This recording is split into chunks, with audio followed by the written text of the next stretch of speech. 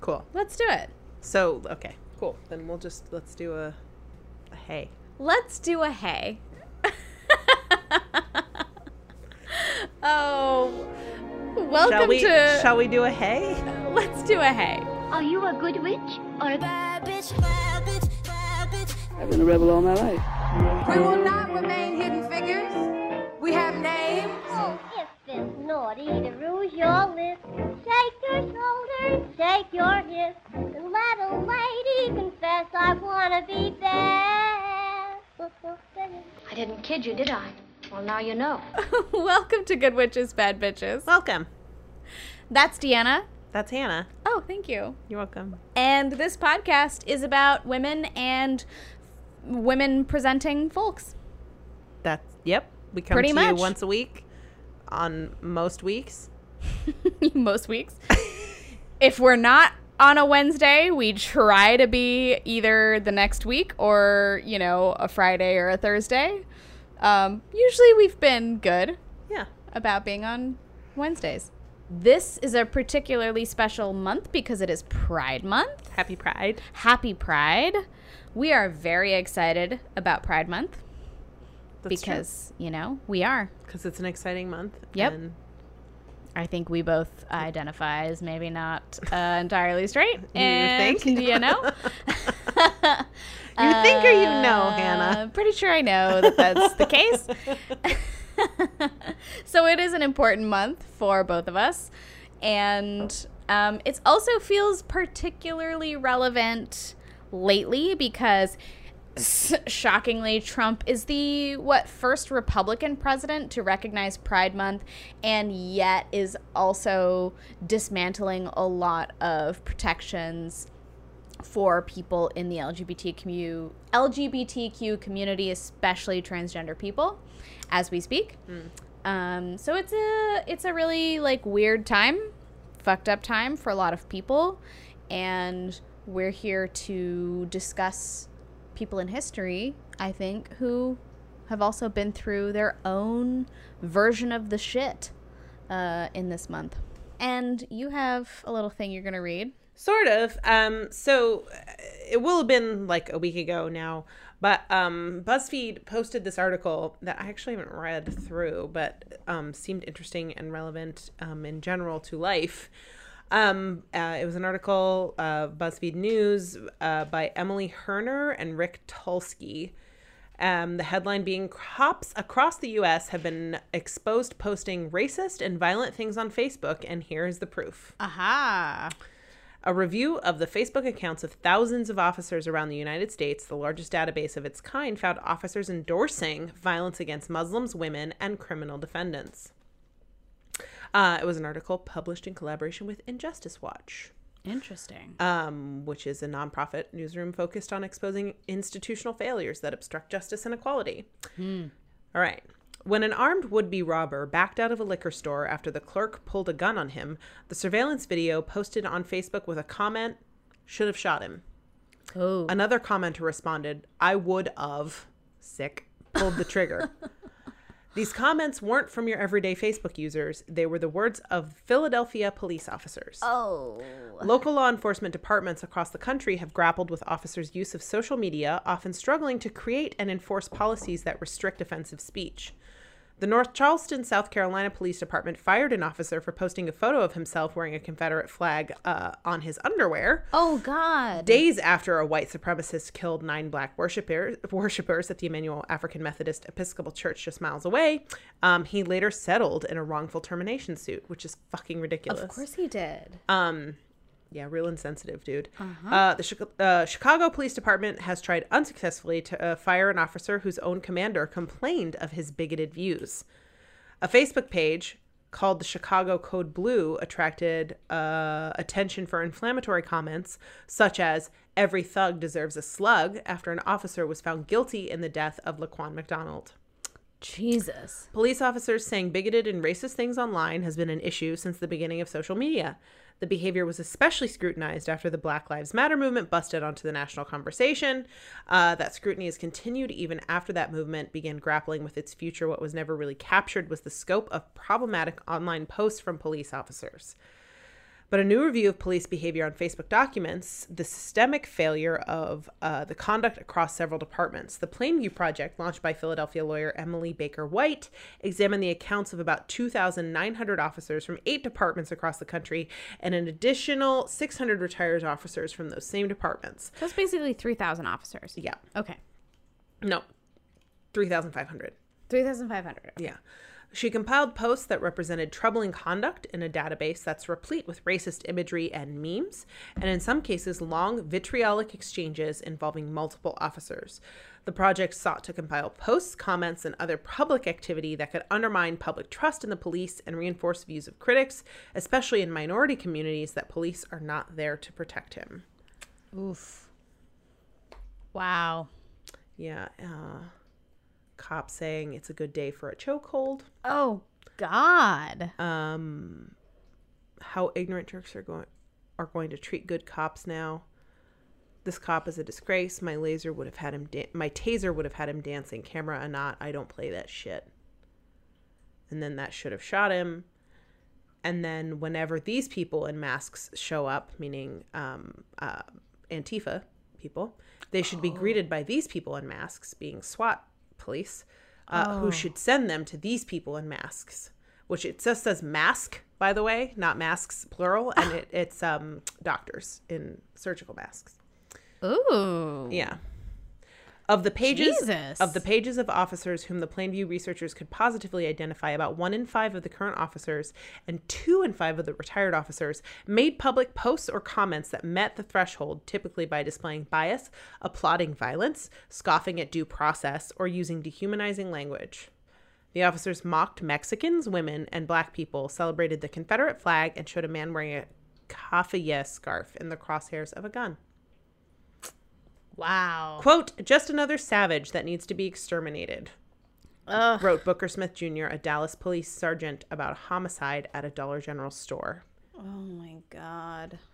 Execute all involved, he wrote separately about a group of teens who were accused of killing a 6-year-old. Oh, Jesus. Yeah. Anyway, it keeps going on. It's a great article. People should, there were a lot of images and memes and stuff. It sounds very, I mean, I think that really what it seems to be indicative of is the type of person who seems to be going after the law enforcement career these days. Mm-hmm. Because there have been studies into the mindset of people who are pursuing careers in law enforcement, and right. how a lot of the time it's people who want to feel powerful. And it's people who want to feel powerful over specific subgroups.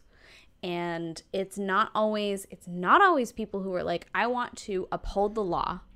I want to, be somebody who is the hand of justice in specific situations where it's required and it's necessary and it's, unbiased, et cetera, et cetera. I think that we are experiencing a weird time with our law enforcement where... I mean, now that that's starting to come to light. Yeah. We're recognizing that there is a specific type of person who, not all the time, but often... Of course not all the time. But often goes for that position and exploits it. In ways that is really sick. Because they can. And I think that's important to note. And I've also been watching a lot of Live PD recently, thanks, Alex. Have you? Yes, which is a fascinating show. Yes. And also, I mean, it's clearly frequently can be like cop propaganda, but it's also interesting to see the things that they deal with because it is live. And it's like Cops, but live. But it's like, you see, it made me realize just how bad of a meth problem we have in this country. It's like everybody they pull over has meth in their car. And I'm like, what the fuck? I mean, everybody. The meth and or heroin. It's like, God. Jesus God. The meth crisis in so many middle America cities. Yeah. It really is awful. Yeah. It really is bad. If there are and people if you're high who on don't meth, know, it makes you do crazy, stupid shit. Makes you do crazy shit. Yeah. Anyway, all right. I didn't get nearly through all that, but you can look it up on BuzzFeed, and there's more images to go with it. Send me the link. I'll put it in our show notes because I think that it is especially apt right now when we are dealing with a clash of certain political systems and certain systemic institutions against people who have traditionally been prejudiced against. So cops and transgender people, cops and black people, cops and et cetera, et cetera. And I think it is important to bring to light this fact that a lot of people in law enforcement go into law enforcement for specific reasons that are not law enforcement.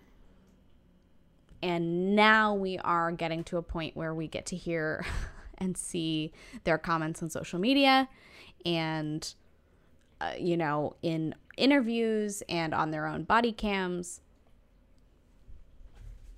All of that. I mean, the Sandra Bland video came out recently and it was appalling.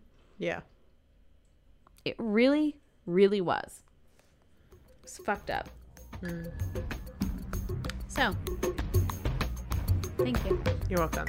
Are you a good witch? Or a bad bitch. Let us know by becoming a patron On our Patreon. Oh, no. Patreon is a service that helps content creators like ourselves keep the ship going and make sure that we're able to cover all the costs that come along with doing our podcast. And the more patrons we get, hopefully the more content we can start creating exclusively for patrons. Yes. So if you are interested in something like that, please become a patron so that we can start creating that content for you. Also, when you become a patron, you will get a shout out on our podcast and we will thank you personally on air. How exciting is that? Very exciting. Yeah.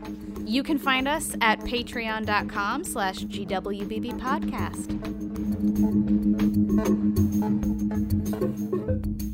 Can I tell you about a person?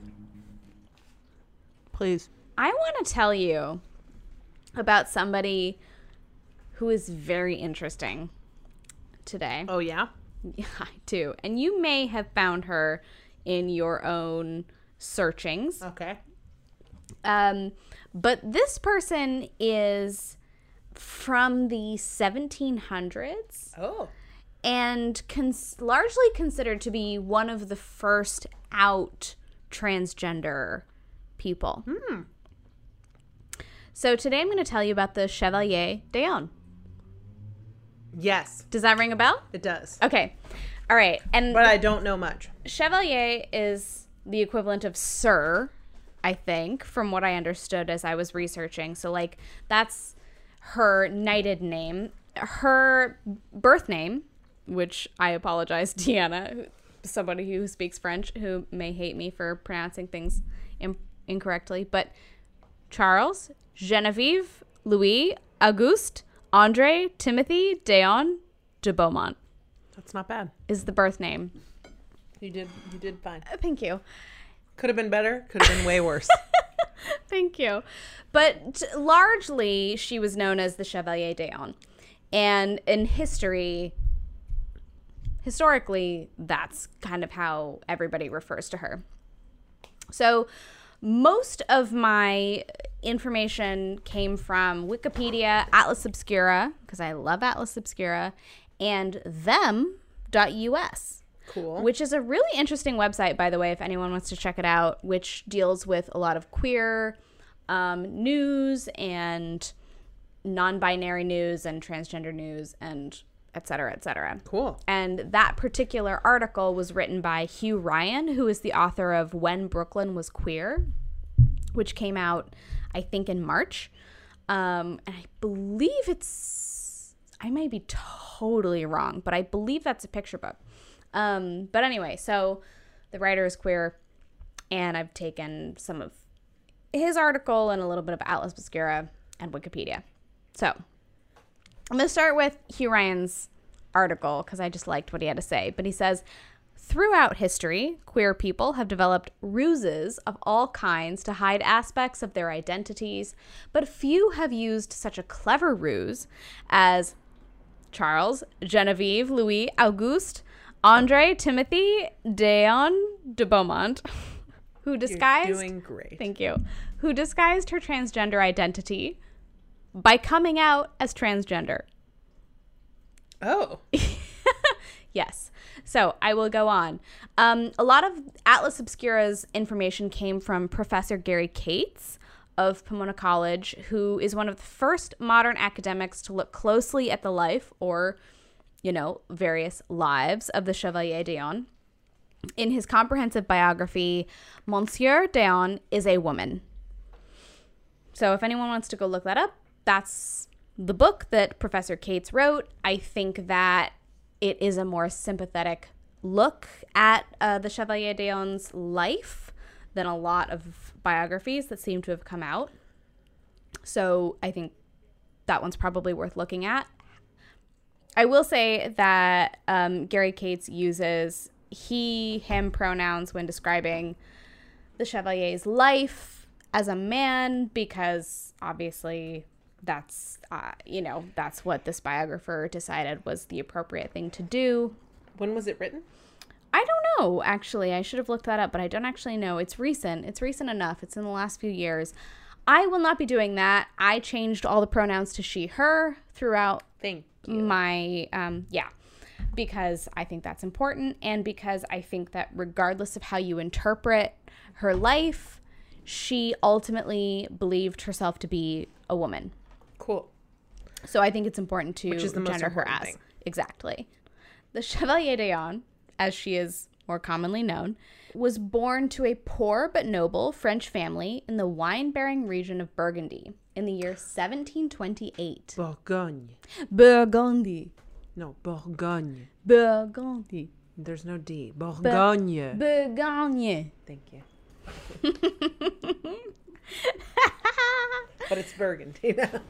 For the anglicized. Burgundy. Assigned male at birth, she excelled in her schooling and military training, and by the age of 35, which was 1763, she'd gotten a law degree, published books about the French tax system, been knighted, and become a celebrated fencer. I feel like 35 back then was like 60 today. 35 was old as shit. 35 back then. was past middle age. Yes. To do all of this shit at 35 was humongous. So yeah, in their introduction to a translation of D'Eon's never completed autobiography, The Maiden of Tonnerre, historians Roland Champagne, Nina Eckstein, and Gary Cates wrote that by 1758, and you remember she turned 35 in 1763, she was, quote, a rising star among the young aristocratic elite who hoped to serve the monarchy in some important capacity. So in 1756, age 28, D'Eon became secretary to the French ambassador to Russia. Sorry, but also this is a terrible time to decide to be loyal to the monarchy. Oh, yeah. When you're decades from the French Revolution. Anyway. Oh, girl. It comes into play. I mean, Okay, it really does. okay. So she became secretary to the French ambassador to Russia. And this role was important, but it was just a cover because she was also tapped for another royal service. Oh. I'm going to pronounce this wrong. R-O-I. How do you pronounce that? Roi. Roi, basically. Le Secret du Roi. That was great.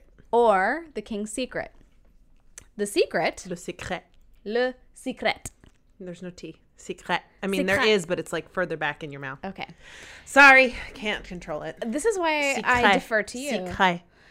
I will probably, the article refers to it as The Secret from now on. Le secret du roi. Yep.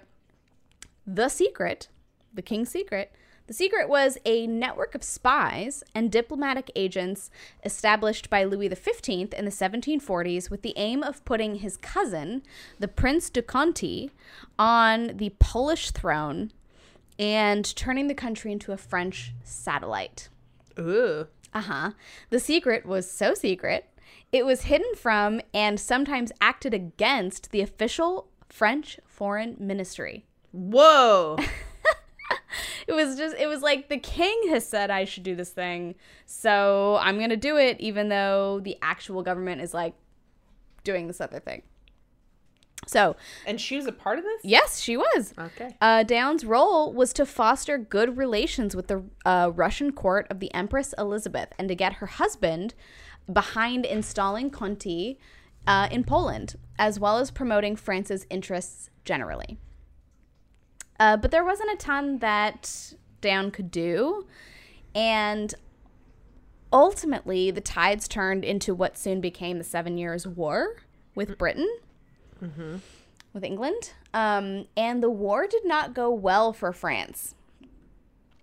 So by March 1762, Louis XV called for peace talks, and in August 1762, Dion, who had left Russia for a stint as a dragoon in the French army, was then appointed to the French, was then appointed secretary to the French ambassador, who was at that point negotiating the peace talks with Britain. I'm sorry. And this whole time, was she like presenting as female? No. Okay. Not yet. Not yet. She Okay. was in the military. She was presenting male. Got it. So yeah. Got it. And that does kind of play in a little bit later, like her military career versus her female identity. At a time when women couldn't be in the military. Right. Yeah. So she was, at this time, while she was still presenting male, she was admitted to the prestigious Royal and Military Order of St. Louis, a huge honor for a man only 35 at the time. And finally, she was allowed to call herself Chevalier, which was the equivalent of being knighted Yes. at the time. And the peace treaty with Britain was signed in February of 1763. France found itself totally stripped of its colonies in North America. It was hugely in debt and desperate for revenge. Okay.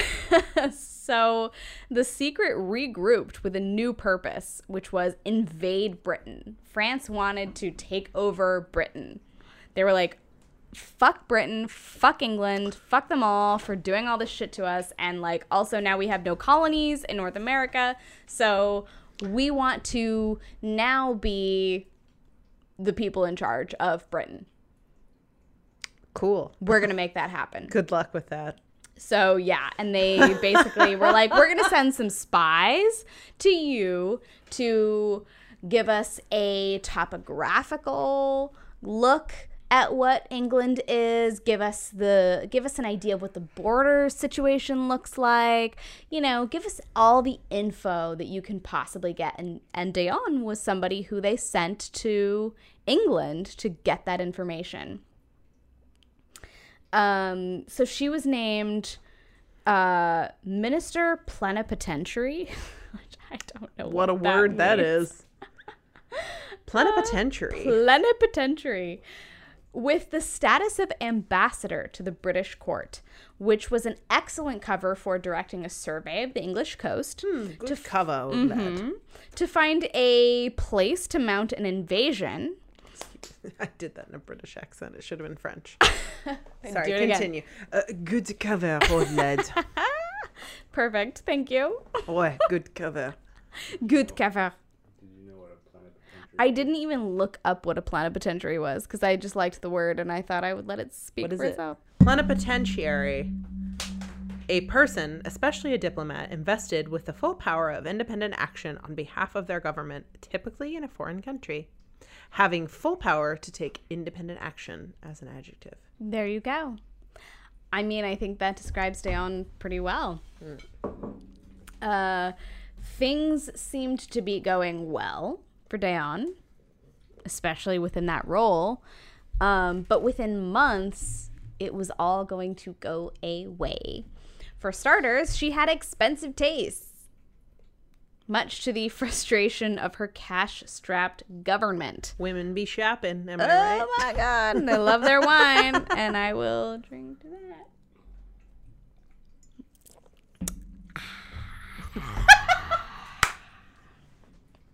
So she was reprimanded for importing too much wine.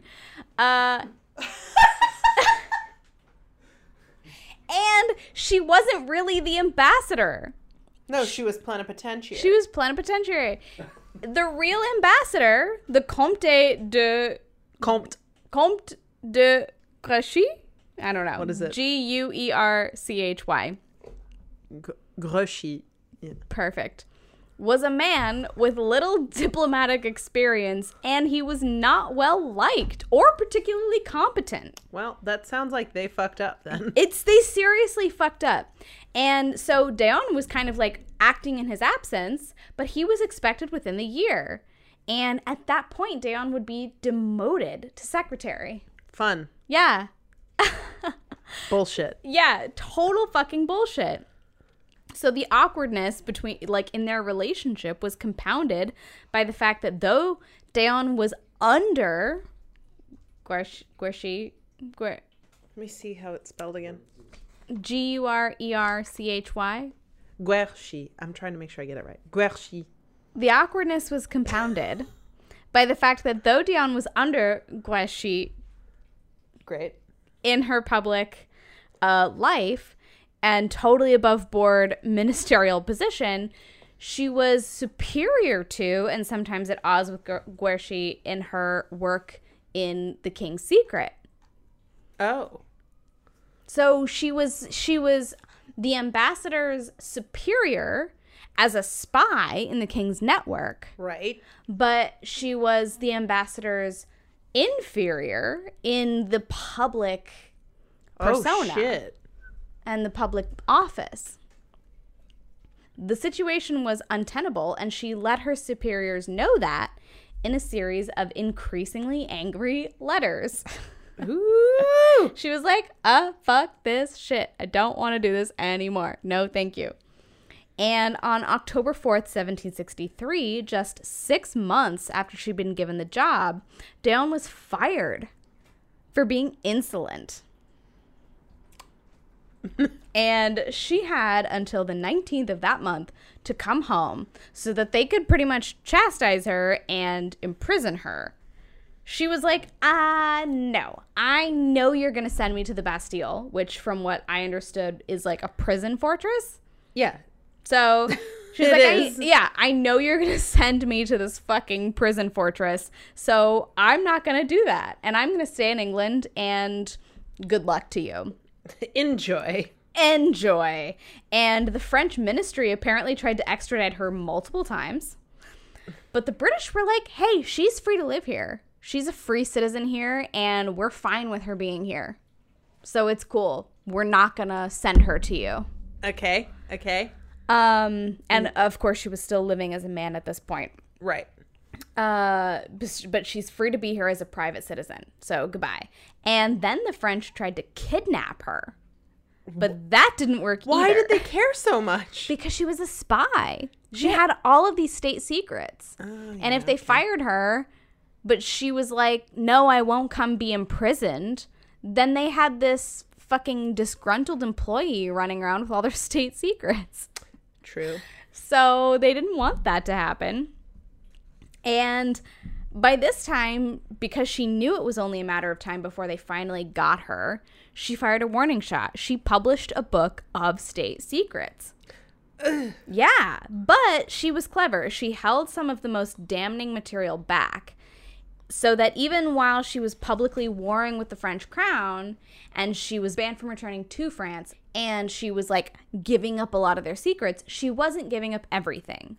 She was only giving up sort of innocuous stuff and basically being like, you see this? I have this, and I can easily release these innocuous little secrets. Just imagine what I could do with your gigantic secrets. Right.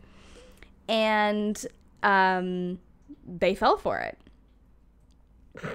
They did. And so she stayed in England, but Louis XV kept her on his payroll, and he was like, all right, fine. We will stop trying to kidnap you. We'll stop trying to extradite you. Thank you. And we'll just let you be. Cool. But you have to keep spying for us. Fuck. And so she did. She was kind of like, all right, I'll survey some stuff. I'll send you some of Britain's secrets. That does sound like a pretty good trade. And she was on the payroll. Yeah. You know? Yeah. So she agreed to do that, and that was fine. And the new ambassador was eventually recalled. She was never given the position, but she decided she was just going to keep hanging around England, and she was going to write. She was going to write books. And that was what she did. All right. And because of that, she was a celebrated public figure. Also because she was well known from the time when France was trying to extradite her and Britain said, nah, it's fine. She kind of became well known. Okay. Throughout that whole ordeal. Right. But around 1770, rumors started to spread that she had actually been born a woman, but had been raised as a man in order to receive a family inheritance. Oh. Gary Cates, the historian, believes that Dayon most likely started these rumors herself. Oh. Yeah, and whether or not that's actually true, Dayon certainly encouraged the rumors once they began and even wrote them into her autobiography. Soon, a betting pool about her sex was established in London, and the question was brought all the way to the court of the King's Bench in Westminster. So they were like, it was a fucking huge public People thing. were so obsessed. And they were so obsessed. They were like, oh my God, did your dad really raise you as a dude so that you could be in the military? And did you accomplish all these things as a woman? As a woman? Oh my God. And in her autobiography, Dayon wrote that on July 2nd, 1777, the English government formally pronounced that, quote, she who had called herself the Chevalier Dayon until that day was an individual who did not possess what the appellation, quote, man promised, and that she was a, quote, virago disguised in a uniform. I don't know what any of that means. I know. I was like, that's why I had to put it in quotes, because I was like, I don't know. This is what they said. Basically, they were like, yeah, we recognize that she's been a lady this whole time.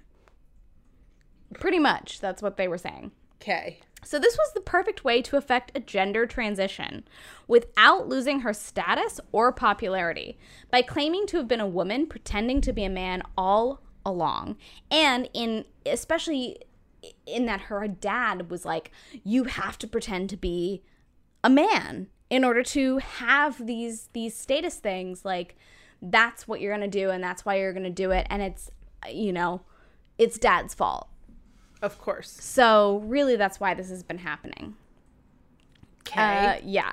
So according to Gary Cates, the historian, she took it one step further and wedded her public transition to her pious religious nature, effectively arguing that because she was at heart a good, honest Christian woman, she could no longer live a lie.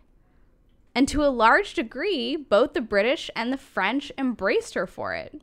There are other historians who think that Dayon's admission to being a woman was more reactive than active, but I don't necessarily want to go into that point of view as much. And whether it's true that coming out as a woman was a reaction to her circumstances, all of these rumors and all of these bets, maybe she had money placed on some of these bets, etc. Whether that was really what was going on, the facts are that Dayon did continue to live as a woman long after it was, quote, necessary to do so. And once she found her piousness, like legit, she found her Christianity at this point. What? Yeah, she felt that women lived superior lives to men, and she preferred to live as a woman in part because of that. Interesting. It's fascinating. She's like, I'm a Christian. I can no longer lie about the fact that I am a woman. Like, as a Christian, I cannot lie. Right. Right. I can't lie about that. So I'm a woman. And I think that women live superior lives to men. I think that they are just in general more equipped to be pious than men are. I know that that's a super 1770s thing.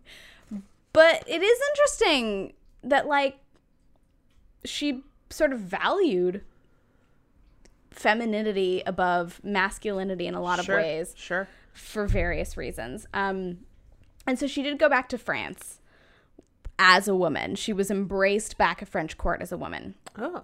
So there was just one problem with her new life. Being an 18th century noblewoman was very boring, especially after having been a soldier, a spy, and a celebrated diplomat. Yeah, no kidding.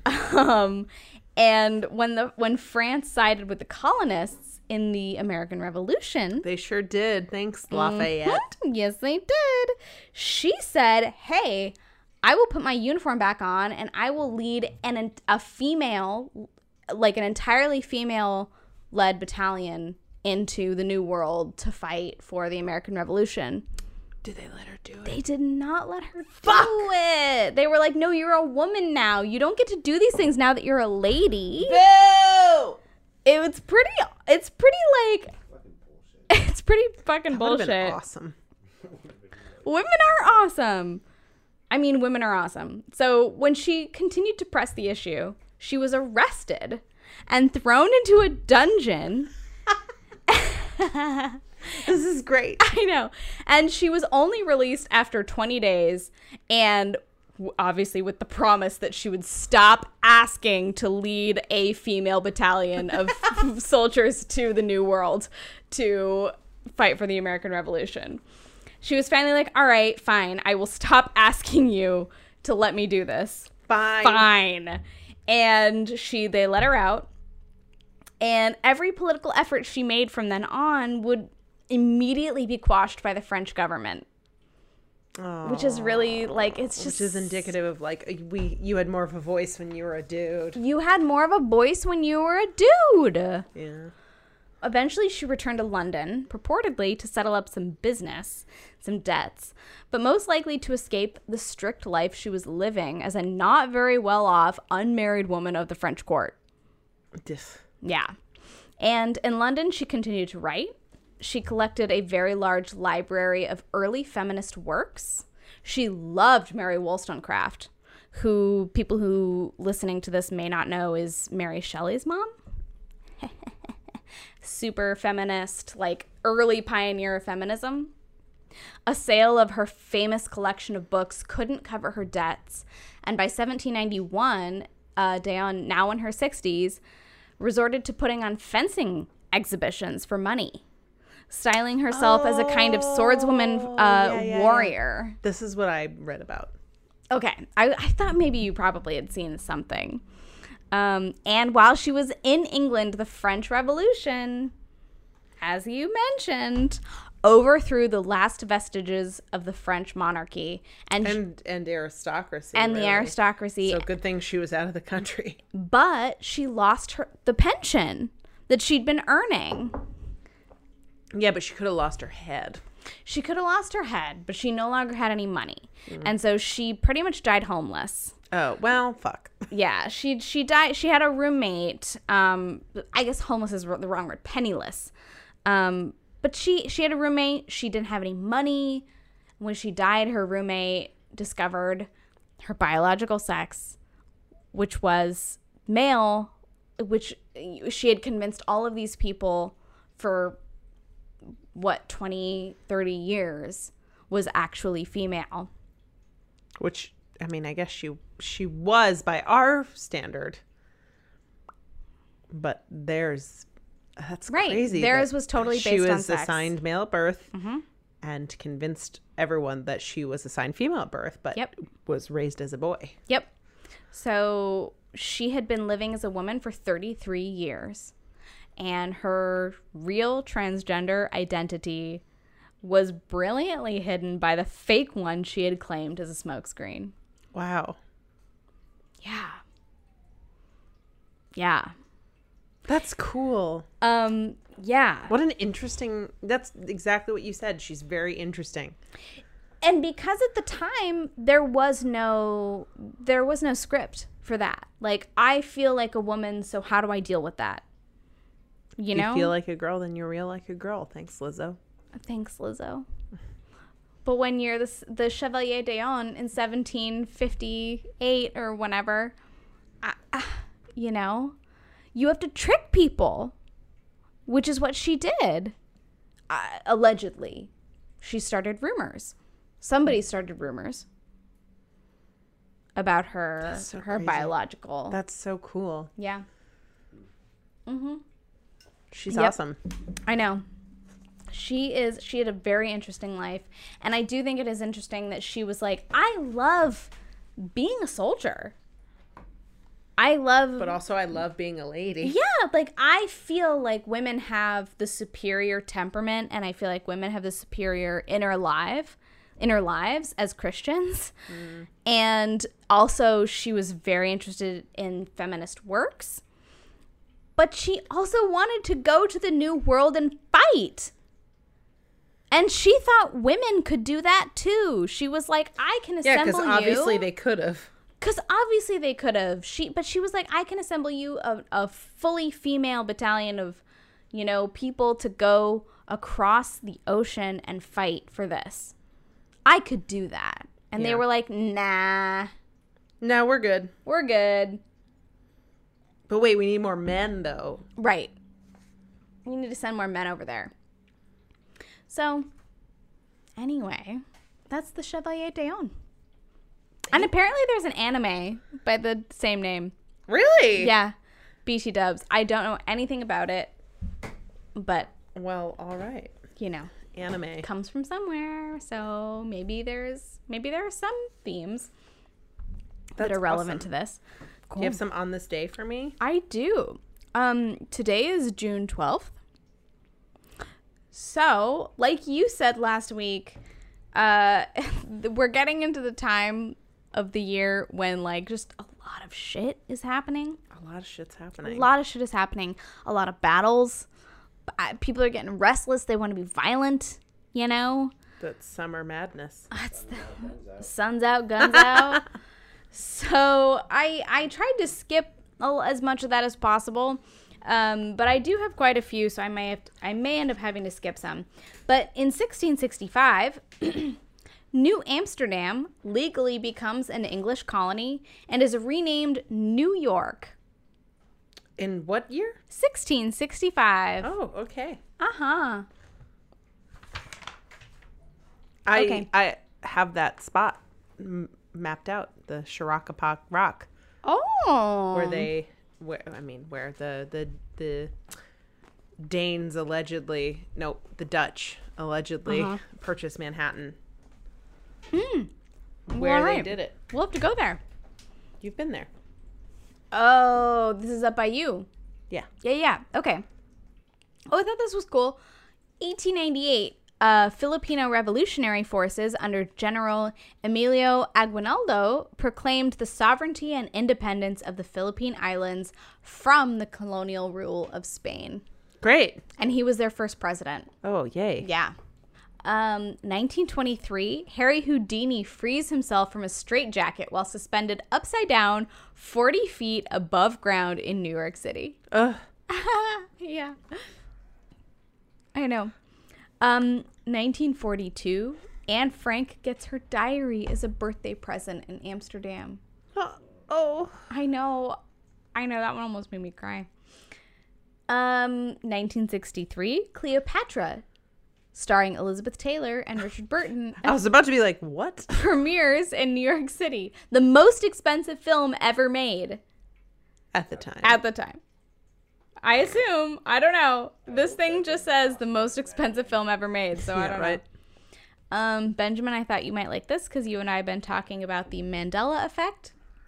1964, Nelson Mandela is sentenced to life in prison in South Africa. Why is it called the Mandela effect? Because lots of people think that Nelson Mandela died in prison. What? He didn't. I know. He died in 2013. I know. But it's called that because there are enough people who think that Nelson Mandela died in prison. 17. No, Whoops. that's a lie. 1978. David Berkowitz. Do you know who David Berkowitz is? Sentenced in New York to 25 years to life in prison. Son of Sam. Uh-huh. Son of Sam, serial killer in New York, was sentenced to 25 years to life. 19 1981, Raiders of the Lost Ark, the first Indiana Jones film. It premieres. I've seen that. In 2012, an Australian coroner's report rules that a dingo was responsible for the death of a baby in 1980. The dingo ate my baby. And everybody now knows the dingo probably did eat her baby. I know. This poor woman was like... MFM did a great episode about it. That's true. My favorite murder. Where she was like dragged under the bus. She was Monica Lewinsky'd. The mom was Monica Lewinsky'd. Everyone thought the mom killed her baby when she said, "A dingo ate my baby." And actually a dingo did eat her baby, which they ruled in 2012. Now we know. What am I excited about? Hey, I'm Deanna. glad you asked. Hey, Deanna. Hey, Hannah. What are you excited about? Excited about our planet. We talked about it at length at the beginning. Everybody should watch it. Our planet is delicate and beautiful, and it's a well-done documentary series on Netflix, and it's very important viewing. Will it make us depressed? No, it will, and it will also make you hopeful. Okay. Yeah. All right. I mean, I'm stoked. Our planet, that sounds great. I have heat stroke. Let's go. Deanna has heat stroke. We're going to turn on the air conditioning and we're going to sign off. So, peace out, witches. Bye.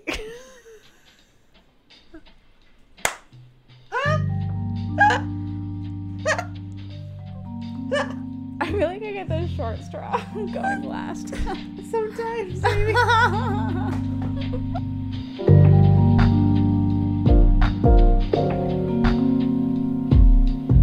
Thank you for listening to Good Witches, Bad Bitches. Thank you so much for listening. We really appreciate it. Good Witches, Bad Bitches is hosted by Deanna Greif. Me.